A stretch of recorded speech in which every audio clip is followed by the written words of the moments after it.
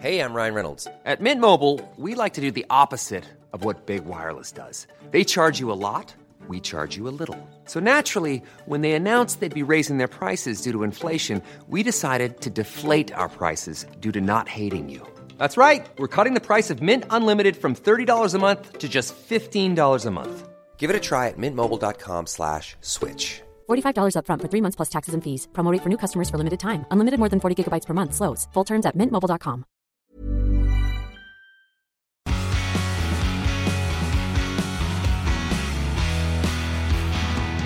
Hello, everybody, and welcome back. Have you actually blown your voice out? One podcast with Matt and Tommy. What's going on? Right, we're rolling with this because this is giving you an insight as to what happens when you scream with Lando Norris taking the lead at the British Grand Prix. Because I literally can't go any higher. This is going to be a really interesting podcast because it's not going to get any better unless I have some sort of surgery. So, welcome. How are you, Tommy? Are you good? I need a drink. I'm good. I really hope this is just a temporary thing because we were, if that's the case, we've gone out with a bang with the live show at Silverstone, and then there will be no more podcasts. I think it's safer if I speak lower. If I try and go higher, but the problem is I get excited, so my intonation goes up quite a lot. It's all right. Ferrari were 9th and 10th, so there's nothing to cheer about. So apologies for my voice throughout this podcast. But yes, of course, today we are reviewing the British Grand Prix, and we were both there, weren't we, Tommy? With Tommy Hilfiger as well. We sure were. On Saturday. And of course, they were part of our content throughout the entire British Grand Prix weekend. So big shout out to them. But Tommy, what a weekend. I'm wearing a red shirt, Tommy Hilfiger, of course, but a red shirt because I've got sunburn. So hopefully, it's less red if I've got a red shirt on. I've gone for white, but maybe it's showing off my sunburn a little bit. I did all right. Factor 50 was the way forward. I got an incredible video of your wife applying sun cream to your face. It's amazing because, Tom Bellingham, he goes on the main stage once and now doesn't apply sun cream to his own face. I don't trust myself to do it. Anyway, let's dive into our 5-star review. This one comes in from Beachmum24 from the USA. If you want yours to be read out, please leave a review, a 5-star review. Let us know why you love this podcast.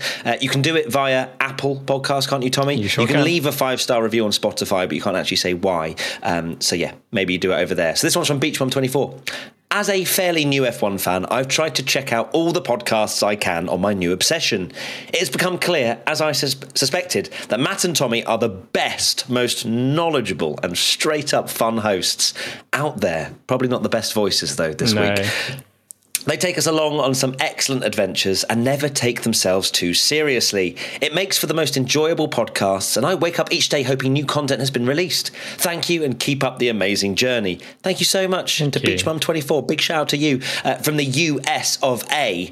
And I'm really still just trying to process how my voice is sounding because it sounds very odd from my own ears. So let's dive into my most memorable moment before my voice goes. And it's actually linked to my voice going, Norris taking the lead. That was single-handedly the best moment of the season, mainly because we are so thirsty as Formula One fans. We need anything but a Red Bull victory. So when that happened, I literally screamed. Like, you were in front of me, Tommy, but of course, there was eruption everywhere. So I'm sure, I didn't burst your eardrum, but I think I burst my voice box doing it because as soon as that lap one was over, I tried to say something to someone and I was like, that sounds strained. And as you can tell. So I got very excited with Lando taking the lead because what a moment. It was absolutely incredible. I mean, Lando being on the front row anyway was incredibly cool. And then for him to lead the British Grand Prix was unbelievable. I mean, the start that both McLarens had was absolutely amazing. There was actually an interesting bit in the cool-down room where Lando said that Oscar probably would have led the race if there was maybe a longer run down to turn one, because he got an unbelievable start and nearly got Verstappen as well. But obviously we were, as we've said, at the British Grand Prix, and just the buzz of Lando taking the lead, the crowd cheering, Matt screaming and losing his voice. Yeah, it was unbelievable. Really, really exciting start to the race. And I guess one of the biggest surprises was that Max didn't get past straight away in the DRS. It took a few laps. No, our hope went through, not the floor, the ceiling, didn't it? Because Lando actually extended his lead to just over a second at the beginning of the race. And we were like, where has this come from?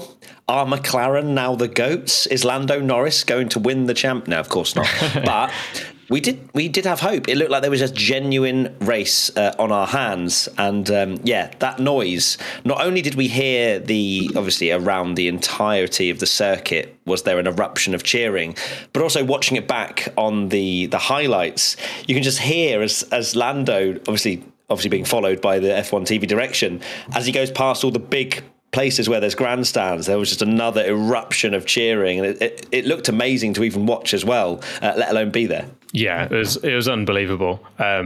What a story for the race. I think I can't remember what highlights I was watching where they mentioned it, but obviously they ran that chrome livery to kind of throw back to the era where McLaren were really good and fighting at the front, and boy did they do that.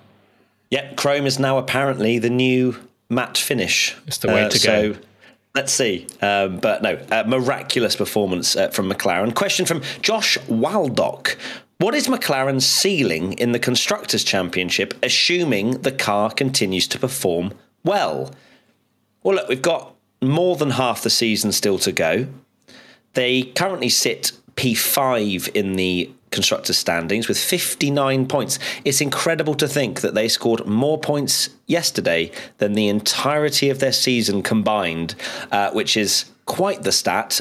It's probably a bad stat and just shows how bad they have been throughout the year. But they are a whopping 98 points behind Ferrari, who are in fourth. But my God, if Ferrari start to finish 9th and 10th most weeks and getting beaten by a Williams, then they may well slip down. But okay, we're assuming McLaren can now challenge Red Bull or be that second fastest car. There is no reason to suggest that by the end of the year they can chip away at the Aston Martins that seem to have lost a bit of pace. Ferrari seem to have lost a bit of pace as well.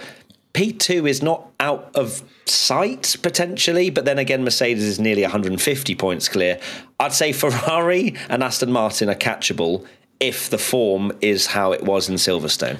Yeah, second is a stretch, but like you said, half the season is not even done yet. So it's not completely out of the question, but I'd be amazed if they caught Mercedes. Ferrari had a nightmare race when we thought they were suddenly the second best car after the last couple of races, and they're getting beaten by a Williams. Although Williams are actually quite good now. I've already said it once, you don't have to bring it up again. All right, we don't need to talk about it again. But Aston Martin as well, dropping off. I mean, they're a long way ahead of McLaren in the championship, but if they carry on going backwards the way they are, and, you know, Aston Martin, in my opinion, have an unbelievably good driver and a decent good driver as their pairing, whereas I think McLaren, particularly what Piastri showed in that race, is they've got two very strong drivers, and if they start bagging consistent points, you know, they could well finish third, which could you imagine saying at the end of the year that McLaren, if they do end up finishing third in the championship, that would be the biggest turnaround, when it feels like barely a couple of weeks ago I was telling you that Lando had finished 16th in more races that he'd got any points in. Yeah, and you think back to Bahrain, the first race of the season, where they literally wheeled out a 3-tired tractor. Like, it was a dreadful car. And then they were potentially challenging for the victory at the British Grand Prix. It's an amazing turnaround. Clearly, the upgrades they've brought are the right direction for that car. Not quite as fast as Red Bull, as we saw, but to thrust themselves ahead of Mercedes in that race as well was miraculous. So, I mean, Russell himself over Team Radio was saying he couldn't believe how quick the McLarens were on the hard tyres, for example, which is amazing. And of course, Hamilton in the cool-down room said that Lando's car was a rocket ship, which he loves seems to say to be that. His catchphrase. Which seems to be every car that ever beats him is a rocket ship. But no, it's amazing to see. The mad thing as well about the McLaren, and that we didn't see this at the end because there was a safety car that bunched the pack up. We'll go, and we all thought it was the wrong strategy. Maybe it still was, but their car was so good that it didn't matter. But say the race had carried on to the end, we'd have probably seen the McLarens closer to the Red Bull than the gap between them and the kind of Ferraris, Aston Martins and Mercedes. They were clear of those best of the rest behind Red Bull teams. Well, it was quite close with Mercedes, no? I don't feel like it was completely and utterly done and dusted. They had about a 10-second lead, I think, before the safety car, and the gap to Max was about 5 or 6 seconds. So it might have built up, but I think they were comfortably quicker than Mercedes. Yeah, they were looking like they were second and third after that. But I think Russell had a decent enough stint on that soft tyre at the beginning, and then obviously moved to the mediums, I think it was. And we don't know what would have happened after that safety car. I don't think McLaren would have got caught, but that gap may have come down. Mercedes weren't too far away. Aston Martin and Ferrari absolutely were, but Ferrari didn't help themselves. I'm sure we've got lots of questions about them a little bit later on. Question from Jensen 500-51500. Do you think Norris will move to a top team like Red Bull soon?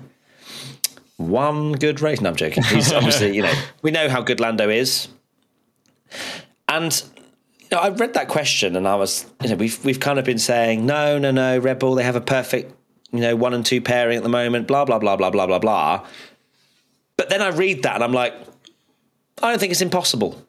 Because if Red Bull have to make this decision of, is our driver pairing good enough, because of the likes of McLaren, potentially Mercedes, etc., catching them up, what do they do? What do they do in that situation? Because, you've got Mercedes. They took a massive gamble, you'd have to say, signing George Russell, because George is a next upcoming superstar. Perhaps it's slightly different because they're thinking of the future and what happens after Hamilton retires. But if McLaren are 5-10 seconds behind and Perez is having a stinker every time, then it's going to be a completely different ball game. They're lucky for this year, as I keep saying. Well, not lucky. Verstappen's dominated and he can win both titles on his own. But if that changes into 2024, Red Bull have to start shopping, I think. If Perez doesn't pick up his game, he keeps saying, I'm going to bounce back in the next race, got to sort out our Saturdays. But it's been 5 in a row now. And I think if he leads himself into the summer break, having more and more problems, I don't see his seat being as safe as perhaps I thought it once was. Yeah, I mean, Lando to Red Bull is a thing that's been discussed a lot. What's crazy to me is that you asked this question before Austria, and we've said this many times, and it's not even a controversial opinion a couple of weeks ago or whatever, to say that Lando needs to leave McLaren because they're not performing. He's a very good driver. He's shown when McLaren was good how well he can do. And I think he would be, be able to win multiple races. Hamilton even said on the stage that he says Lando's a future world champion for sure, and things like that. So I think he is one of the best drivers in Formula One. But we've been saying so much recently, he needs to leave McLaren because they're not going anywhere. Now, after those 2 races, you go, well, actually, he's locked in at McLaren. He is McLaren through and through. He's the star of the team, if you like Verstappen is at Red Bull and like Hamilton was at Mercedes. Maybe it is the right thing to stay at McLaren, which is crazy to think about. And there is always that thing about, is going up against Max Verstappen in a Red Bull absolute career suicide? And it could well be, even someone like Lando. I mean, I think he would do better than Perez. I think he'd get the odd win here and there.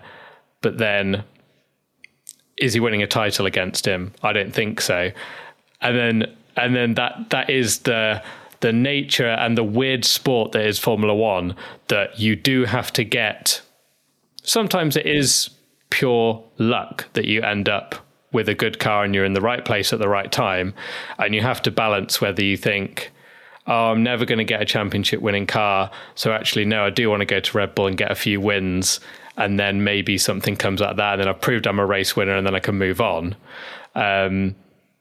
Or, you stay at McLaren and hope they get good and hope Mika Häkkinen is right and they're going to be better than Red Bull in a couple of months. Yeah, you make a valid point. I think I answered it from a Red Bull perspective, that question from Jensen. But then if you do it from a Lando Norris perspective, as you say, is it better to have a team around you and you be the number one? Absolutely, especially if they're going in the right direction. Now, we might well be jumping the gun here. I said it at the end of qualifying, are they back, blah, blah, blah. Can you again, after Silverstone, officially confirm that they are back and they can start catching Ferrari and Aston Martin? By the trend of this season, I would say no, just purely because of the fact that we've seen Fernando Alonso very briefly lead a race in Saudi Arabia and things like that. And now look at where Aston Martin are. So the sort of trend of who is that second fastest team has changed throughout the year, which is why we constantly talk about, my God, what would happen if Red Bull didn't exist? Well, look, this is what happens. We said it when Mercedes were dominating as well. What would it be like if Mercedes didn't exist, etc., etc. So we'll have to wait and see. Of course, the next race is Hungary. Is that correct? I believe so, yes. Yeah, in a couple of weeks' time. And that will be, I think that will be a completely different race altogether again. That's where Fernando Alonso has been hyping up his chances a bit more on Aston Martin because it's a different characteristic of track altogether. As McLaren fans, I would say enjoy this weekend, but let's not start printing out the Lando Norris race winner posters just yet. Just purely because I know what it's like as a Ferrari fan to think you might win something and not. On that whole thing about Verstappen, if Verstappen wasn't there, I will just touch on that because I put a tweet out about it. We do say it a lot. And it is quite funny because someone got a few replies being like, why do you hate Max Verstappen when my profile picture is a picture of me in a Max Verstappen cape with my daughter in a Max Verstappen onesie? So clearly... Did you see my reply to that tweet as well? Yeah. I just said, Tommy supports Verstappen, you melon. Exactly. So, it's not a hater thing. Like Formula One has always had dominant eras, but...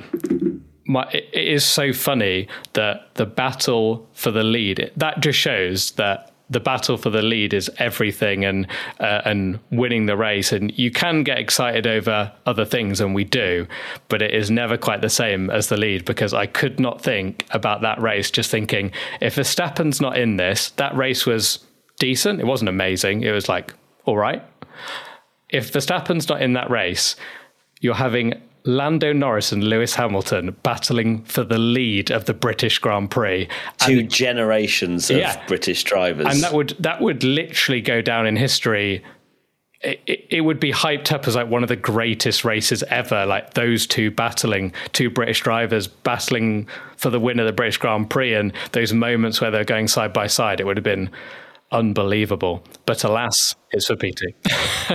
I also think that incredible battle that we saw would have been a slightly different one had it been for the lead as well, with Lando and Lewis. Of course, true. Lewis having a slight nose in at times and things like that. I wonder if there would have been slight more aggression knowing that was for his first win since 2021 Saudi Arabia and that sort of stuff. So, yeah, fascinating to think about. That's what we do as Formula One fans. We try and think of a more perfect scenario than perhaps what we currently have. But on that kind of chat about Lando and whatnot, I want to briefly speak about is it lap 5, lap 6 where he lost the lead? I would have liked to have seen a bit more defence from Lando, if I'm being completely honest with you. I understand why he's done what he did. I think in his head, he's going, this is a long race. I've got decent pace. If Max goes into the lead, let's try and cling on to DRS. Let's not try and burn out our tyres too quickly. But on the flip side of that, Max, after the race, said something interesting around the fact that his mediums were overheating following Lando and he's really glad to get through so that he could then start to sort of control the race a bit more. I wonder if Lando puts up a bit more of a fight, Max Verstappen then has a harder race potentially for the next few laps at least, because it did seem as though Lando wasn't so ridiculously slow that you could just go through, my fight's not with you. Because at that point, I think it was. Yeah, and I know it's very different because it's Perez and he's not not anywhere near Verstappen's level this season, but he didn't fly through the field in that Red Bull. It was a struggle to pass, and we'll go on to that in a second, because that's one of my things that I took away from the race. But Verstappen, in my opinion, that the way Lando defended or didn't defend, said it before, it's all part of the Verstappen mentality. And there's interesting theories about the way he's driven, whether you like it or loathe it, in his career up until this moment, to set the foundations of knowing something Ayrton Senna did, brilliantly, that you get out my way or we're having a crash. And actually, now he's got a really good car underneath him, people do dive out the way and maybe some people don't race him as hard because they don't want to either risk an incident, or they just don't think it's worth fighting. And I do think that probably was part of it, of maybe Lando going, I could fight Max, but do I want to get in wheel to wheel, maybe have contact with a driver who I'm very good mates with and potentially lose a podium at the British Grand Prix? No. Yeah, it was the long game, wasn't it, I suppose, because we know that Lando can defend. There's no question about that because of the way in which he defended against Lewis Hamilton. So there was an active decision there for Lando to not defend, which I imagine would probably have been agreed on pre-race with the discussions with the team. So I just found it interesting because it is fascinating, especially how they race, when in those first few laps it was you were thinking, Lando's got decent pace here, and he is in with the fight for the lead. But yeah, interesting stuff. Tommy, let's now go to your most memorable moment. Yeah, so mine is the kind of mixed feelings that I had about overtaking in that race, because I think there's something to be said about the difficulty to pass, and sometimes it's actually a good thing. Look at Gasly in Monza or Ocon in Hungary. Like, if we'd have had no overtaking in that race and Lando had won, we'd all be hailing it as a brilliant race and it was really exciting and Max couldn't get past. But then on the flip side, I see someone like George Russell on soft tyres not being able to get past Charles Leclerc very easily, thinking, my God, we've gone backwards with these overtaking rules. And then you look back to the last year, and last year was a huge benchmark, because in my opinion that was some of the greatest racing I've ever seen in Formula One at the British Grand Prix, when it was Perez, Hamilton and Leclerc swapping positions seemingly every corner. You go back to that and you almost had a repeat scenario where someone's on hard tyres, even though they were new, but hard tyres, someone's on soft tyres, and there wasn't. They just stayed in position, really, because you had the restart. We were all there going, McLaren are the new Ferrari. They've completely fumbled this. It's going to be a Merc 2-3 on the podium, and actually, no one passed at all. And for me, that was a bit of Sainz, who fell off a cliff, didn't he, and lost 3 positions. True. But it was a weird feeling that. Sometimes the lack of overtaking made it good, and then sometimes it was a little bit frustrating to watch. Yeah, I completely agree. I think that it was interesting, the first part of the race and the last part of the race. The middle felt like it was very stale, at least from the grandstands, where it was a little bit spread out, not really much overtaking at all. But and another one stop, yay. It's just Formula One teams. They just love to ruin new regulations by making their cars more harder to follow. Because, of course, it's in their own self-interest to disturb that air as much as possible within the regulations, because they want to be throwing out banana peels out their rear wing in terms of the air disturbance. And yeah, it's just so irritating, because 22, as you say, was amazing.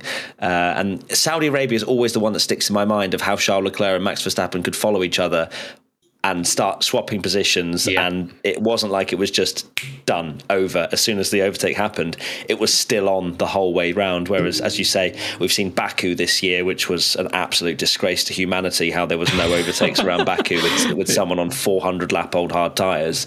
Yeah, you do wonder what they're going to do again. I wonder if they are, thinking about this, because we don't hear what they do in this sort of phase after the regulations. How do they analyse it?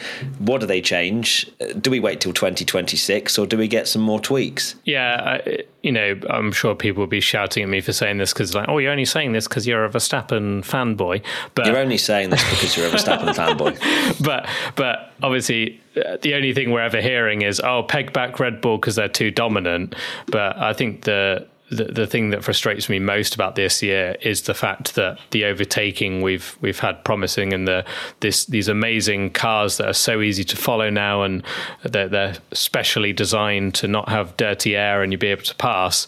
It's kind of not delivering as we expected, and for it to happen at a place like Silverstone, where look at last year, look at even 2021, those cars were not. Supposedly, nightmares to be able to pass, and we had good racing there. So Silverstone always delivers, and it was a decent race. But it's just a shame to see there's still a case of drivers not being able to get past. Absolutely, it was a good race. Nothing too extreme. It had the potential to be an unbelievable race, but Max is too good. At IP Breaker comes in with a question. Do you think Hamilton has lost some of his aggression and is hesitant on overtakes? It seems like he backed out fairly early while racing Lando, when theoretically the soft tyres he had versus the hard should have had a considerable advantage. I mean, Tommy's been saying this for a few months now, I guess, on the podcast, haven't you, about Hamilton's particular driving style and the way in which he goes about overtaking. I mean, I saw the state of Hamilton's tyres that went onto his car as those used softs, because let's not forget, they weren't brand new softs. He went onto used softs that had definitely done a few laps. I don't know exactly how many, but you could tell when they were put on the car. It's not got a huge amount of life in them, but enough to get to the end of the race. So in that first sort of window of the first lap or two, clearly, generates a lot better tyre temperature. The operating window is there for Hamilton, whereas Lando needs a few more laps for that hard tyre to really switch on. So that was his best opportunity, and we saw that. He was trying very hard to get through. But I would argue that it's more about Lando Norris in this instance and how he defended over the course of those few laps, because, he was slower, but he put his car just in the right places. Like, for example, when Hamilton tried to go around the outside at Brooklands, is it called? Is it? Or Luffield, like that area? Luffield, I can't remember. Whatever the corner is before that, I always forget. Where Hamilton starts to sneak around the outside, and we saw overtakes, previously in the race. George Russell around the outside of Charles Leclerc, that was gorgeous, because he had better tyres, and Hamilton was thinking about doing something similar, but Lando just washes his car slightly wide, then Hamilton has nowhere to go and then has to get out of it. So that kind of instance of defensive driving was great from Lando. And then, of course, he was really good out of turn 15. I think they were constantly saying as well, which he said saved him every single lap, and had slightly better straight line speed, obviously when both cars didn't have DRS. So I would say Lando just defended perfectly and had the right car for the right areas of the track. Yeah, definitely. I mean, this question, it's something you mentioned that I've said this a few times, and people are quick to criticize and say, oh, it's like you hating on Hamilton or something along those lines. And it's not even a criticism, because, I think in terms of aggression when you're overtaking, that is something that you have to analyze risk and reward, and you don't always just have to be aggressive on every single thing. It's not a criticism to say that Hamilton sometimes backs out of moves, because he does, but it's all a calculated decision, because, you made an interesting point that Verstappen is not in the race. That's Hamilton's first win since Saudi 2021, and he probably is throwing up the inside. But in that, part of me thinks that, Lewis Hamilton, back when he started in Formula One, when he was Lando's age, he was known for doing absolute crazy lunges and dive bombs. And, I remember Brazil 2007 when he lost the title, and he tried to throw it around the outside of Alonso at turn 1 when all he had to do was finish like 6th or something. So he's learned the hard way that you don't always need to go for it. And that's part of why he's a 7-time champion, because it's managing like the risk versus reward. And he gave it a good go, and he obviously had a decent tyre advantage.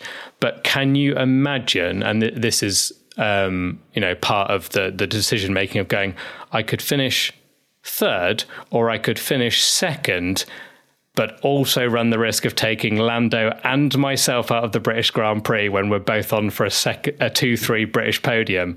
Can you imagine the absolute nuclear bomb that goes off in the F1 fan world if Hamilton takes Lando out of a podium at the British Grand Prix and himself out? It's just not worth an extra 3 points, is it? So I'd argue that it's just him being calculated. Yeah, Hamilton, is very much probably one of the most calculated drivers when it comes to that. He's not going to throw one unless it's almost a certainty, but that's what's allowed Hamilton to win so many titles. And as you say, sometimes it is a slight criticism because we see the opportunity there and we trust in Hamilton's talent. And we as fans want to watch that kind of racing. We're like, come on, but he thinks about, and rightfully, not the entertainment, the championship and how many points he's getting and what's gonna, the outcome of what it's going to be.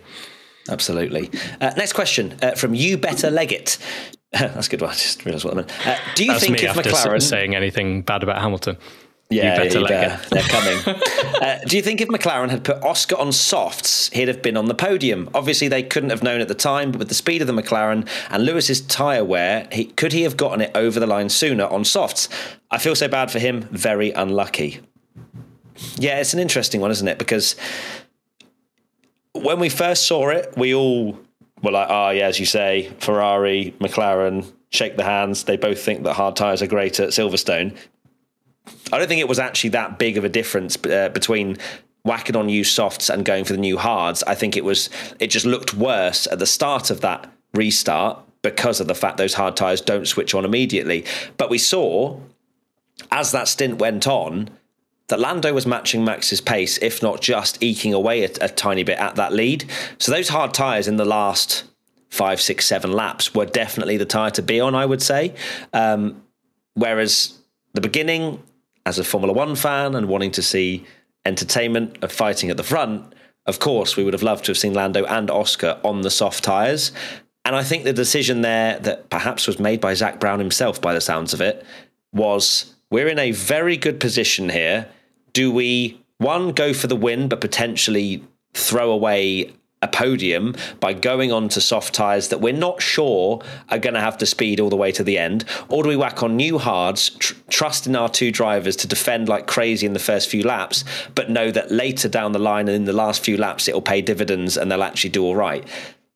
I think it's disappointing because I would love to, as I say, love to have seen them on softs, but it wasn't as bad of a decision as everyone thought come the end of the race. Do I think Oscar could have got a podium? No, I don't think that the used softs would have been that much different than him going on the hards. I know Lando was quite vocal about wanting the soft tyres, but I think that was again through the frustration of those first few laps of perhaps losing that position to Hamilton. But he would have got Hamilton back, in my opinion, had Lewis got through, because Lewis was reasonably slow towards the end of the race. Yeah, it was just really hard to overtake. I think if Piastri was on soft tyres, the same as Lewis, he might have joined in with that fight. Maybe he'd have gone for something when Hamilton tried the move on Lando, then backed out, and then that gives Oscar a chance to maybe go for it. And it would have been fascinating because very different again when we're talking about how Hamilton calculates his move. If he's defending from Piastri for a podium, he's going to absolutely want to be on the podium at the British Grand Prix, and so he's going to defend everything on Oscar, and then Oscar's going to desperately want his first podium. So I think it would have been we would have seen a battle between Hamilton and Piastri, because I think the McLaren was the better car, and Oscar would have done everything in his power to to go for it. Maybe that was the right way to just go with Piastri rather than risk with Lando, but it is all hindsight with these things. You know, we were Can you all imagine the roasting uproar them. if the softs did work and then Piastri was on softs? Hamilton got through on Norris, so did Piastri. And this Lando is the thing. loses the podium. We have and we have another Leclerc. Why didn't they? Yeah. Why have they put the wrong tyres on situation? And why are they favouring Oscar over Lando? It all comes down to just a bit of hindsight, really, doesn't it? It does, but I don't think it was categorically one way or the other, as much as, Lando suggests that perhaps he did want the softs because he probably wanted to go on the attack rather than be on the defensive. Next question from Jordan_DeRose. Is Oscar Piastri pushing for a resurgence following this performance after such a shaky start to the season?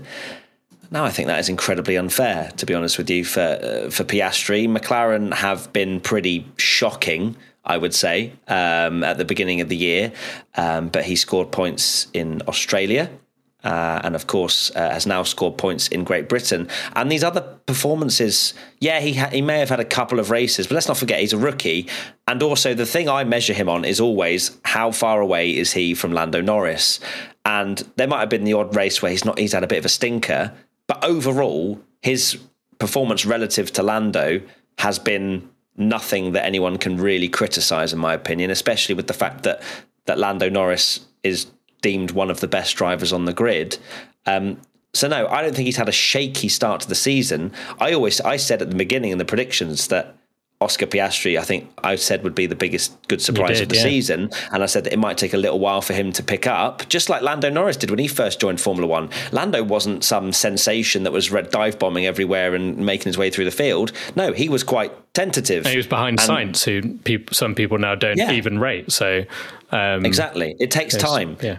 But I think Piastri now, from having time to learn, has now shown everyone just what he is as a driver.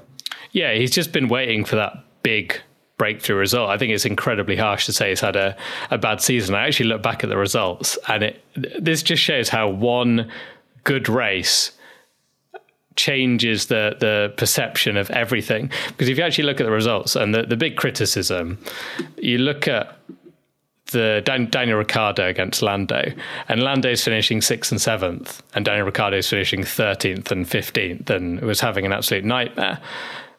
Oscar versus Lando, Lando finishes 6th, Oscar's 8th. Lando finishes 9th, Oscar's 11th.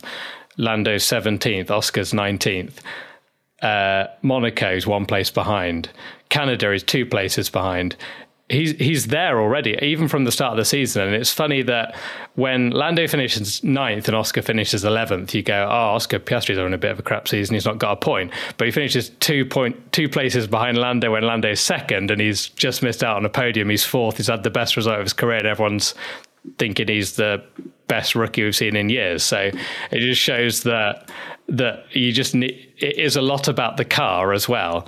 And you do just have to look at where he is in comparison to his teammate. And I think he's done a very, very, very respectable job in what is very difficult circumstances to go up against Lando that we thought could be a Max Verstappen style teammate killer. And no one could, after what happened to Ricciardo, no one can go up against him.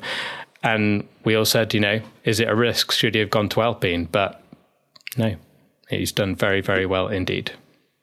He has indeed. Well done, Oscar. Unbelievable drive. And I personally loved the fact he did a shoey on the main stage at Silverstone after the race with Lando as well. The vibes looked immaculate then. We'd just left when that was all kicking off. It was funny because we were leaving and then Soph was like, Lando's about to come on. And I was like, yes, that's fine, but traffic. And we wish we'd kind of stayed now, but it was unbelievable from the pair of them. Hey, I'm Ryan Reynolds. At Mint Mobile, we like to do the opposite of what Big Wireless does. They charge you a lot, we charge you a little. So naturally, when they announced they'd be raising their prices due to inflation, we decided to deflate our prices due to not hating you. That's right. We're cutting the price of Mint Unlimited from $30 a month to just $15 a month. Give it a try at mintmobile.com/switch. $45 up front for 3 months plus taxes and fees. Promo rate for new customers for limited time. Unlimited more than 40 gigabytes per month. Slows full terms at mintmobile.com. This episode is sponsored by Tennis Channel Plus. Witness history at the French Open, where old rivalries meet new talent on the clay battleground. Tennis Channel Plus is your place to watch. Stream every court from your phone or smart TV live in HD.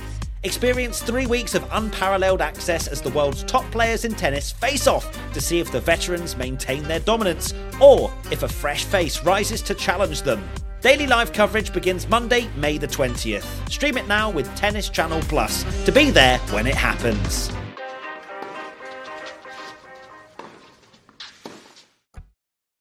Next question comes in from MagXT133.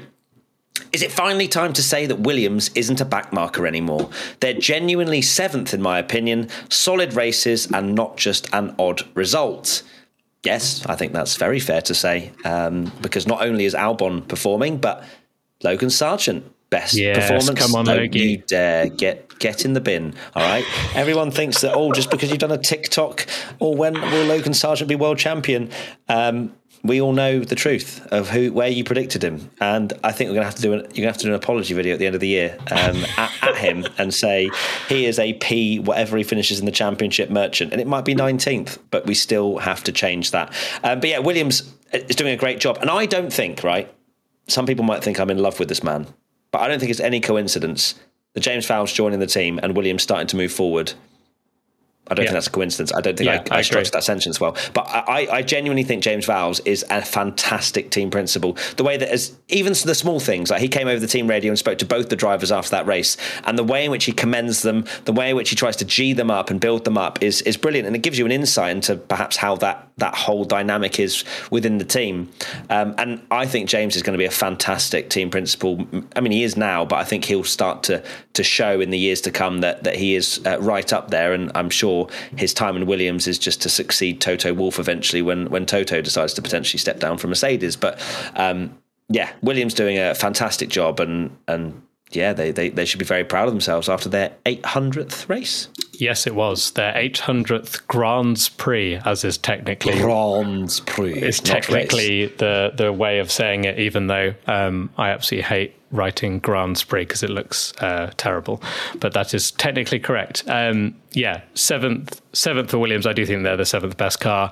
They're not better than Alpines, or the Alpines are terrible, but they're better than Ferrari. Albon beat both Ferraris in that race, but Williams, we just feel like, and joking aside of what I said about Logie Sarge, it was because I thought Williams would be last, and he's not beating Albon, which he isn't, so I thought he would be 20th in the title. Now, they are better than Haas, and Alfa Romeo and AlphaTauri are absolutely awful. Now, they are the backmarkers of F1. They are truly terrible. Williams, they are 7th in the title at the moment. It's hard to see if they'll get any higher than that. I don't think they will, but I think they will cement that place as quite easily 7th by the end of the season now. Fingers crossed, they deserve it. Yeah, they do. I do love Williams as a team, and I am sick of them celebrating their heritage all the time. It's time to make new history. Yeah. You know what I mean for them? Agree. They've got an amazing amount of history, but they deserve to be right at the front, considering all of their heritage and whatnot. But yeah, it's time to add to that museum. You know what I mean? Right. Champ. Yes, I think after today's performance, I think it's more likely that he becomes world champion in real life before you get it on that TikTok filter. I certainly feel that way. Yeah, absolutely. And you have to let everyone know when that does happen. Will do. For people to watch your TikTok, because that's incredible. Next question from Mr. Alan Peterson. Does the points system need an overhaul? 10 for a win, 9 for second, 8 for third, down to 1 point for 10th. Not going to stop Verstappen winning. That was a typo. I should have corrected that in the sheet. I didn't even see that. No, that's fine. We'll carry on with it. But would tighten the championship up quite a bit. I don't think I do not think that is a typo at all. Unless you wrote that out. Frank thinks it's a typo by the sounds of it. I just copied and pasted it from Twitter. Yeah, so that was definitely a play on it. I think there is a TikTok guy that does that particular nickname. But either or, thanks, Frank, for getting involved in the podcast as well. Does it need an overhaul? I mean, we've spoken about giving out points down to 15th and things like that. I am not a fan of that particular format. It feels like you could win every single race, have one DNF, and then you can't claw it back anywhere near as quickly if there's only 1 point difference. Like if you won 9 races and then DNF'd, and then you had someone else that finished second in 10 races, they would have the advantage. Yeah, exactly. So it just wouldn't make sense. The Rosberg title would be a lot easier in that scenario. Yeah. I mean, this is something that actually did get implemented, not quite this extreme, but we used to have points only for the top 6, and it was 10, 6, 4, and then Michael Schumacher was dominating, and this exact scenario came in where they made it 10, 8 because they gave less priority for a win, because they were like, well, it will peg Michael Schumacher back a bit because he's winning all the time. But the problem is, this all comes down to the biggest criticism we get in the sprint is why are you absolutely sending it for a race win when you only get 1 extra point? It's not, in my opinion, a big enough reward in terms of a point. And, you know, obviously you win and get the trophy, but a win should be so much more prestigious, not just for the prestige of the actual result, but in the points as well over second place. Yeah, because it would be a weird feeling, wouldn't it? Because 9 points, it'd feel like a sprint race in some ways, where we've got 8, 7, 6, 5, 4, 3, 2, 1, all the way down to 8th. And even though someone wins the sprint, we don't all get elated like when someone wins an actual race on the Sunday, because there is that big points haul. There is, you know, the whole acclaim that comes with that as well. So thank you for your suggestion, Alan, but no. No, is that fair? Definitely not. Okay, good. Next question, Grant S. Rivers. What was your personal favourite moment of the weekend? I wonder. Yes. We spoke about it enough. Jesus. I mean, the promo we put out, we mentioned it in everything. I mentioned it when I filled up my car to the guy that I paid at the petrol station. Everyone knew that at 11:30 on Sunday we were going to be on the main stage. We'd burnt into people's brains throughout the tannoy, throughout the weekend, because we were the voices of the tannoy, which we thought was actually a really amazing opportunity, and it still is. We joke about the fact that we wish we hadn't done it, but there was also a lot of messages saying that they heard us repeating the same thing over and over from 6:30 in the morning all the way through the day.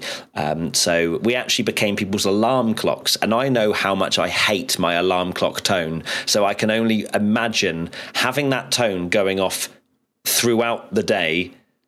It's not even like you could turn it off, so we were worse than an alarm tone. But in all seriousness, we don't care. We loved it. It was so surreal to turn up to the track on the Thursday evening to go and watch Calvin Harris, and finding a parking space and hearing my stupid voice coming through as I'd open my window. I was like, that is so weird. But it was also so unbelievably special, because we know that 480,000 people over the course of the weekend would have heard us two telling people that ticket touts were in operation in the area. Yes, and we want to get people through as quickly and as safely as possible, and all that good stuff. Mate, you've just triggered people now. I know. I'm so sorry. They're getting stress from thinking about it. But yeah, the tannoy was unbelievable, and then obviously the main stage. Oh my word, that was Let's special. run through the process of that then. So we were there, I mean, fashionably early, because we didn't know what else to do, and we were like, we can't get stuck in traffic. We can't get stuck in a queue to get in the circuit. Can you imagine us being stuck in traffic and they're just hearing, "Hi, I'm Matt and Tommy from P1. Welcome to the British Grand Prix." They would have just had to play that on the main stage, because we wouldn't have been there. But yeah, we got there quite early, didn't we? Because we wanted to make sure that we weren't late. So we were probably there about 9:30, sort of 9:45. We were milling about backstage, and I say backstage, literally just gravel out the back, and there's a few bins, buildings. Yeah, exactly. And actually, funnily enough, before we went on stage, we met up with, we bumped into the Fast and the Curious podcast, which is run by Betty Glover, Christian Hugill, and of course Greg James as well. And it was amazing to speak to them, because it's so weird to meet Greg in particular, because of course I've listened to Radio 1 for many, many years, and then to hear him doing his voice in front of me was quite surreal. But amazing people, and we did a small podcast with them over on their pod, so make sure to go and check that out at some point. We had like a 5-minute segment just chatting to them.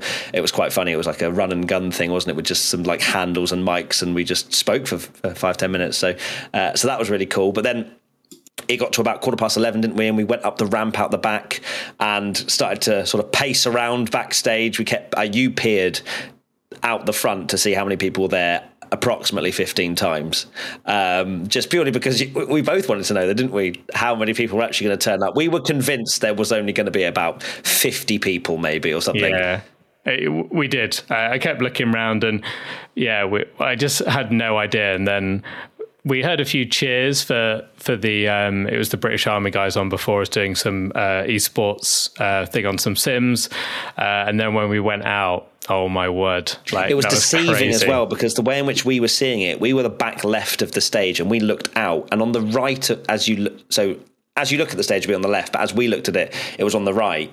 That was probably the emptiest part, just purely because people don't tend to shift that way because you've muted. The shift that way, because if you want to talk, Tommy, you have to unmute your mic. I know, you've only been doing it for 7 years. I can try and lip sync. I do know you that well, but what did you want to say? I was saying, to the left of the stage, our right, there's just a fence there where the track is. Whereas so people would have to shift all that way. So we came out and I saw that and I was like, it's going to be fine. And then we just looked into this sea of people and I was like, But the thing was, and similar to the live show, as soon as people showed their love and cheered, I was calm as anything. I didn't feel one bit of nerves. And it was the most special experience I've ever felt. It genuinely felt like we were a music act on stage, because there was people around the fence and they were all waving or got their phones out. And I was like, who are you possibly recording on this stage that is going to be worthy of your megabytes on your phone? Because it was just us two plebs talking about Formula One. But it was something I will treasure and cherish for the rest of my life. Yeah, I spent a lot of student money on a music degree and sadly never made it as a rock star. And this was the closest I'll ever get, and actually surpassed it because I get to talk about Formula One and do it, which is amazing. And I'm sure a lot of you will have seen the video we posted on social, but we did the whole thing. And then there's a walkway in the middle, and I was just like, can we go down here? Let's do it. And then everyone cheered. It was so cool. It was so cool going down to the middle ramp and then you're like right in amongst it. And like you say, the where it is to the left, I think is as well, because we knew we were on not too long before the race. It was still quite a way, but obviously we know what general admission's like, and you've got to get your seats. 3.5 hours before the race, that we started. General admission is crazy. So we appreciate so much people coming down when it's still not long to go and you need to find your seats and everything and get your food and whatever. So it was crazy the amount of people there. And we took the video and the cheers, and I did not expect, I thought we'd have a fairly decent turn. I didn't know how it was going to be, but I didn't think we'd have been able to do what we did at the live show, which was get people to cheer P1 and it sound really loud and exciting. And oh my God, it was unbelievable. Like that cheer of people shouting P1 podcast, I was like, this is the peak of my working life right here, this very moment. It's mad. And if it wasn't for Grace being born, the peak of your life, full stop, yes. Probably. We won't tell Katie about the wedding. But yes, to be fair, you did have a Formula One car at your wedding. Yes, so, I'm sure there's lots of things that are top. But yes, it was sensational. Can't believe any of that was real, to be honest with you. And I just want to thank every single person that came to that stage show or just came and said hello. A lot of people waited for us after we came out, and we had pictures and stuff with people, which again was just so surreal. And unbelievable. Let's now move on to our biggest winner. Easy. Driver or team. I think it's quite clear. McLaren. Yeah. But I'm actually going to more specifically say Oscar Piastri for this, because I think he has won the hearts of many, many people. There was an amazing video of people chanting Oscar Piastri's name, because it did feel like it was Lando Norris's team and Oscar's just joined as this little rookie. And he's doing right and blah, blah, blah. And he's so innocent, he's so humble, he's so nice. But now he's shown he has got the tenacity to fight right at the front and to have the minerals that he had at the British Grand Prix to start third, where, I think 99% of us would have been like wobbling on the start grid. To get the best start of the three was amazing in itself. And then to stay with them, considering his race pace had maybe been a few tenths off Lando, I'd say on average per lap over the season, to kind of eradicate that completely and be like, nope, I'm in the fight for the win here, was sensational to see. Yeah, Oscar Piastri is brilliant, and I don't think you went to the track on Thursday, so I think you might have missed this. But when they have the bit along the pit straight with the Sky Sports show, and they do the F1 show on the straight, Oscar Piastri came out first before Lando, and there were cheers and stuff. And he has less self-confidence than me, and this guy's won everything in all motorsport and stuff, and is such a good driver, but he just doesn't. He's even more extreme than Charles Leclerc, isn't he, with this whole beating himself up about things and stuff. And he was there oh, sorry, it's the wrong McLaren driver and stuff like this. And I was from there on, I was I really hope he does well this weekend. And you're right. And then fast forward to the final day on Sunday, and he's there chugging a shoey, everyone shouting his name. Love it. So yeah, definitely McLaren. Lando obviously gets the plaudits for the podium, but Oscar was brilliant as well. So hard to pick between them two. McLaren, my God, in terms of biggest winner, it's probably biggest winner of the season, because get your more than your entire season's points haul halfway through the season in one race is unbelievable. Miraculous. Now we go to biggest loser. It's going to have to be Alpine, I think, who had that clash with Stroll, with Gasly, which ruined his race. And then Ocon had to retire due to a potential hydraulic issue or something like that. So an absolute stinker of a weekend for Alpine. I think in a very close second is AlphaTauri, that are showing absolutely no promise whatsoever. And then third, if we're doing a podium, is Ferrari.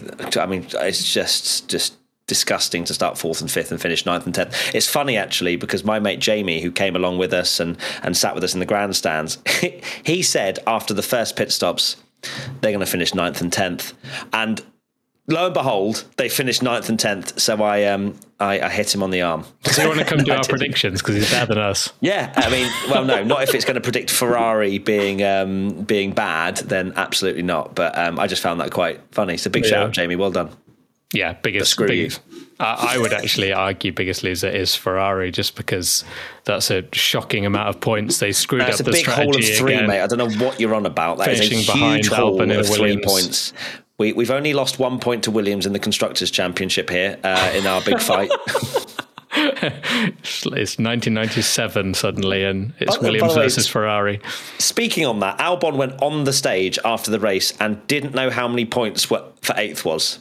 I was like, wow. How? How do you not know what the point system is, Alex? I always find that. I think Hamilton's guilty of that. He's normally one of the worst for it, where he comes on the radio and he's like, did I get a point? Is there points for 9th or whatever? He has no idea, does he? When he didn't know who Franz Tost was it? Oh my God, that was savage. And then also just come to my mind just randomly that Carlos Sainz forgot what plan B was, so I had to ask the team what plan B was during the race. I don't know if you saw that or not, Tommy, but I did. Yeah. That also reminded me of something else spicy. I know this is a very long podcast, but British Grand Prix, treating yourself. British bias. Pierre Gasly, did you see that video of him talking to Sainz afterwards? Very... no, tell me. Very... so basically, Sainz is having his post-race interview, and Pierre Gasly goes up to Sainz and goes, you need to leave me more space, and walks off. But it is proper, it's not even a jokey, haha, it is brutally I hate you, kind of really angry... really very annoyed at him, which I found very strange, because it was Stroll was the one battling him and actually pushed him off and knocked him out of the race. So why he's going after Sainz, I don't really understand, but it was really, he was absolutely irate at Sainz, and it was a really very angry, no form of joke whatsoever in his voice, really savage comment to Sainz. Wow. So yeah, really brutal.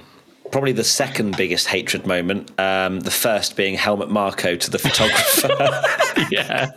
I have watched that video about 100 times. It is like watching a Bond villain deciding that man will no longer live after today. Like, it was ridiculous. If you haven't seen it, look it up. It's Helmut Marko just basically barging and trying to find. Did you feel like it was funny though that you could see in his face in a very weird way he was kind of enjoying it? Like he was like, I'm going to push you back. Yeah, he was basically just trying to ruin the guy's photo every time he tried to take a picture. Like, it was just crazy. But yeah, please watch that if you haven't already, because that was amazing. Right, let's now move to what our predictions were, which we made on Wednesday. So my biggest good surprise was Esteban Ocon. Clearly the universe thought I said biggest flop again, because that was a stinker. There's a fly that's just decided to join the P1 pod.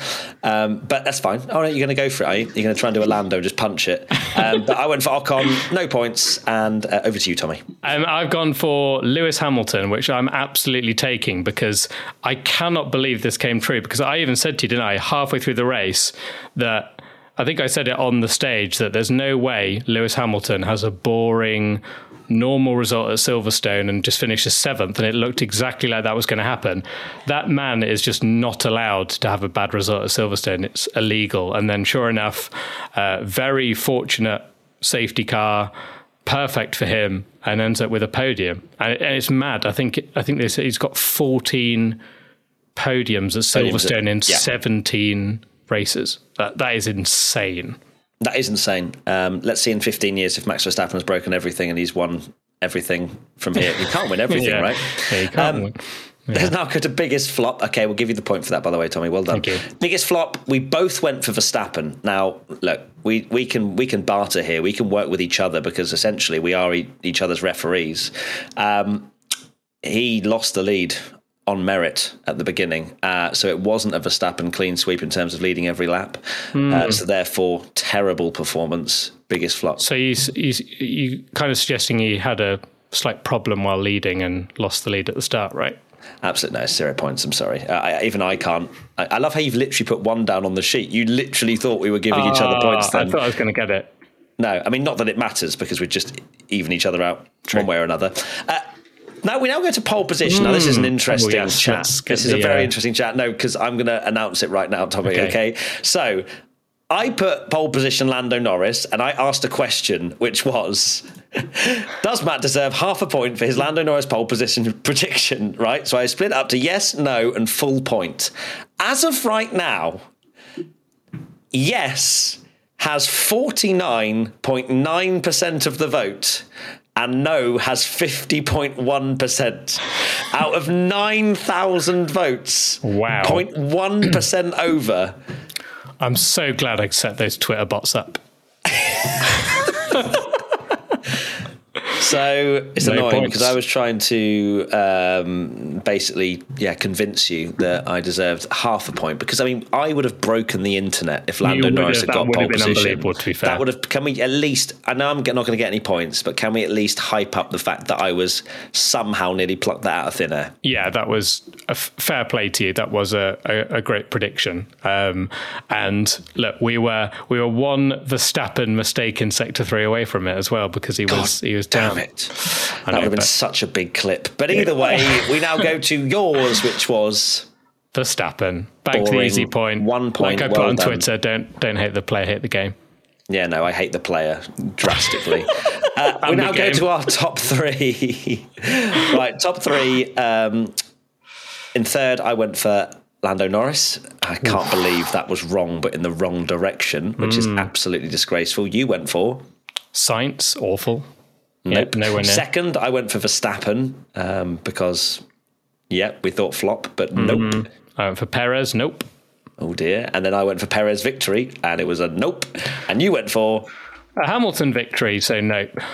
So no points for any of our predictions. I mean, we did go for something crazy, although we only would have got one, which would have been Verstappen winning, let's be honest here. Yeah, and maybe Hamilton third. I mean, that was feasible. And finally, one crazy prediction. I went for red flag in the race, and that did not happen because Silverstone did a great job of stopping Just Stop Oil getting on the track, which I imagine would have happened at some point, which we haven't heard about. But they were talking about it a lot on the run-up to the weekend. But well done, Silverstone, for increasing the security and allowing the race to safely go ahead. Yeah, no red flag. I went for Max Verstappen will have a problem while leading. Don't you botched dare he was say technically that leading. Don't you dare. Maybe I need to get a Twitter poll going now. That's absolutely disgusting. It's too late, isn't it? It's too late. You should have done it before. Should have thought about it. Max will have a problem while leading. Yeah, okay. I won't take the point because actually I now just realised that the 2 points puts us, I think, exactly level because I lost that science point. Well done, mate. Well done. So, I gave you a chance. The Michael Massey 2021 idea of basically just points as making it as close as possible by, going for the obvious victor. Well done. Yeah. Interesting, because now, because my competitive spirit will take over making entertaining videos and podcasts, I will now be going for Verstappen everything. So well done, Tommy. You've ruined P1 with Matt and Tommy. We will be liquidating by the end of the year. Look, we said that there is an idea that we call it P2 with Matt and Tommy, and we just go for second and ignore Verstappen next time. And it's the greatest season of all time. I don't want to win this prediction game if we're going to do it in your way. I'm going to do it in my way, which I feel, comfortable with. So screw you. Okay. It's working now, but you just wait. All right. You just wait. That is pretty much it. That has been, over an hour podcast for a post-race review when we've still got driver ratings to come as well. So you can look forward to that. And we will see you very soon for another piece of content. And I also want to say thank you so much once again. The most unreal experience to meet so many of you. It's why the British Grand Prix is my favourite weekend, without a shadow of a doubt, because we get to speak to so many of you that watch and listen to our stuff. Because it is very easy to, get separated by it because we're constantly just in our office and we're recording.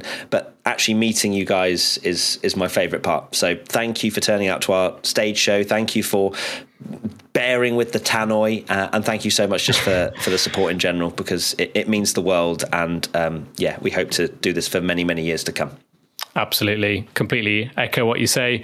Unbelievable weekend. And can't quite believe it's all happened, really. Looking back at all the pictures and videos that people took on that stage and seeing us, a tiny speck on that giant stage, and to have our big logo behind us is very mad. I didn't know that the logo was going to be directly behind us, and I turned around and I was like, oh my God, that's really large. I've never seen my face that big before on a literally thing, It's crazy. And I've baited you into saying something, because now I'm going to ask for your final thoughts. Let's see what comes out of that. Oh, here we go.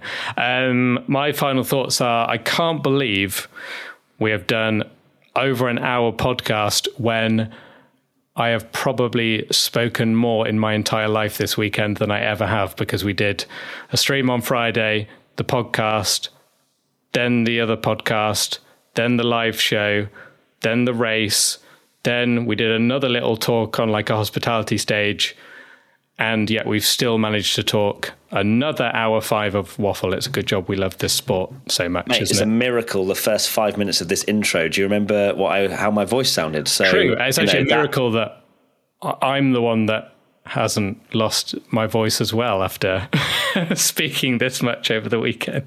Well, we've got more speaking to come. Don't worry, our content does not end.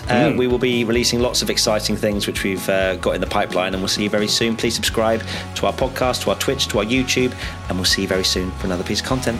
Bye. Bye.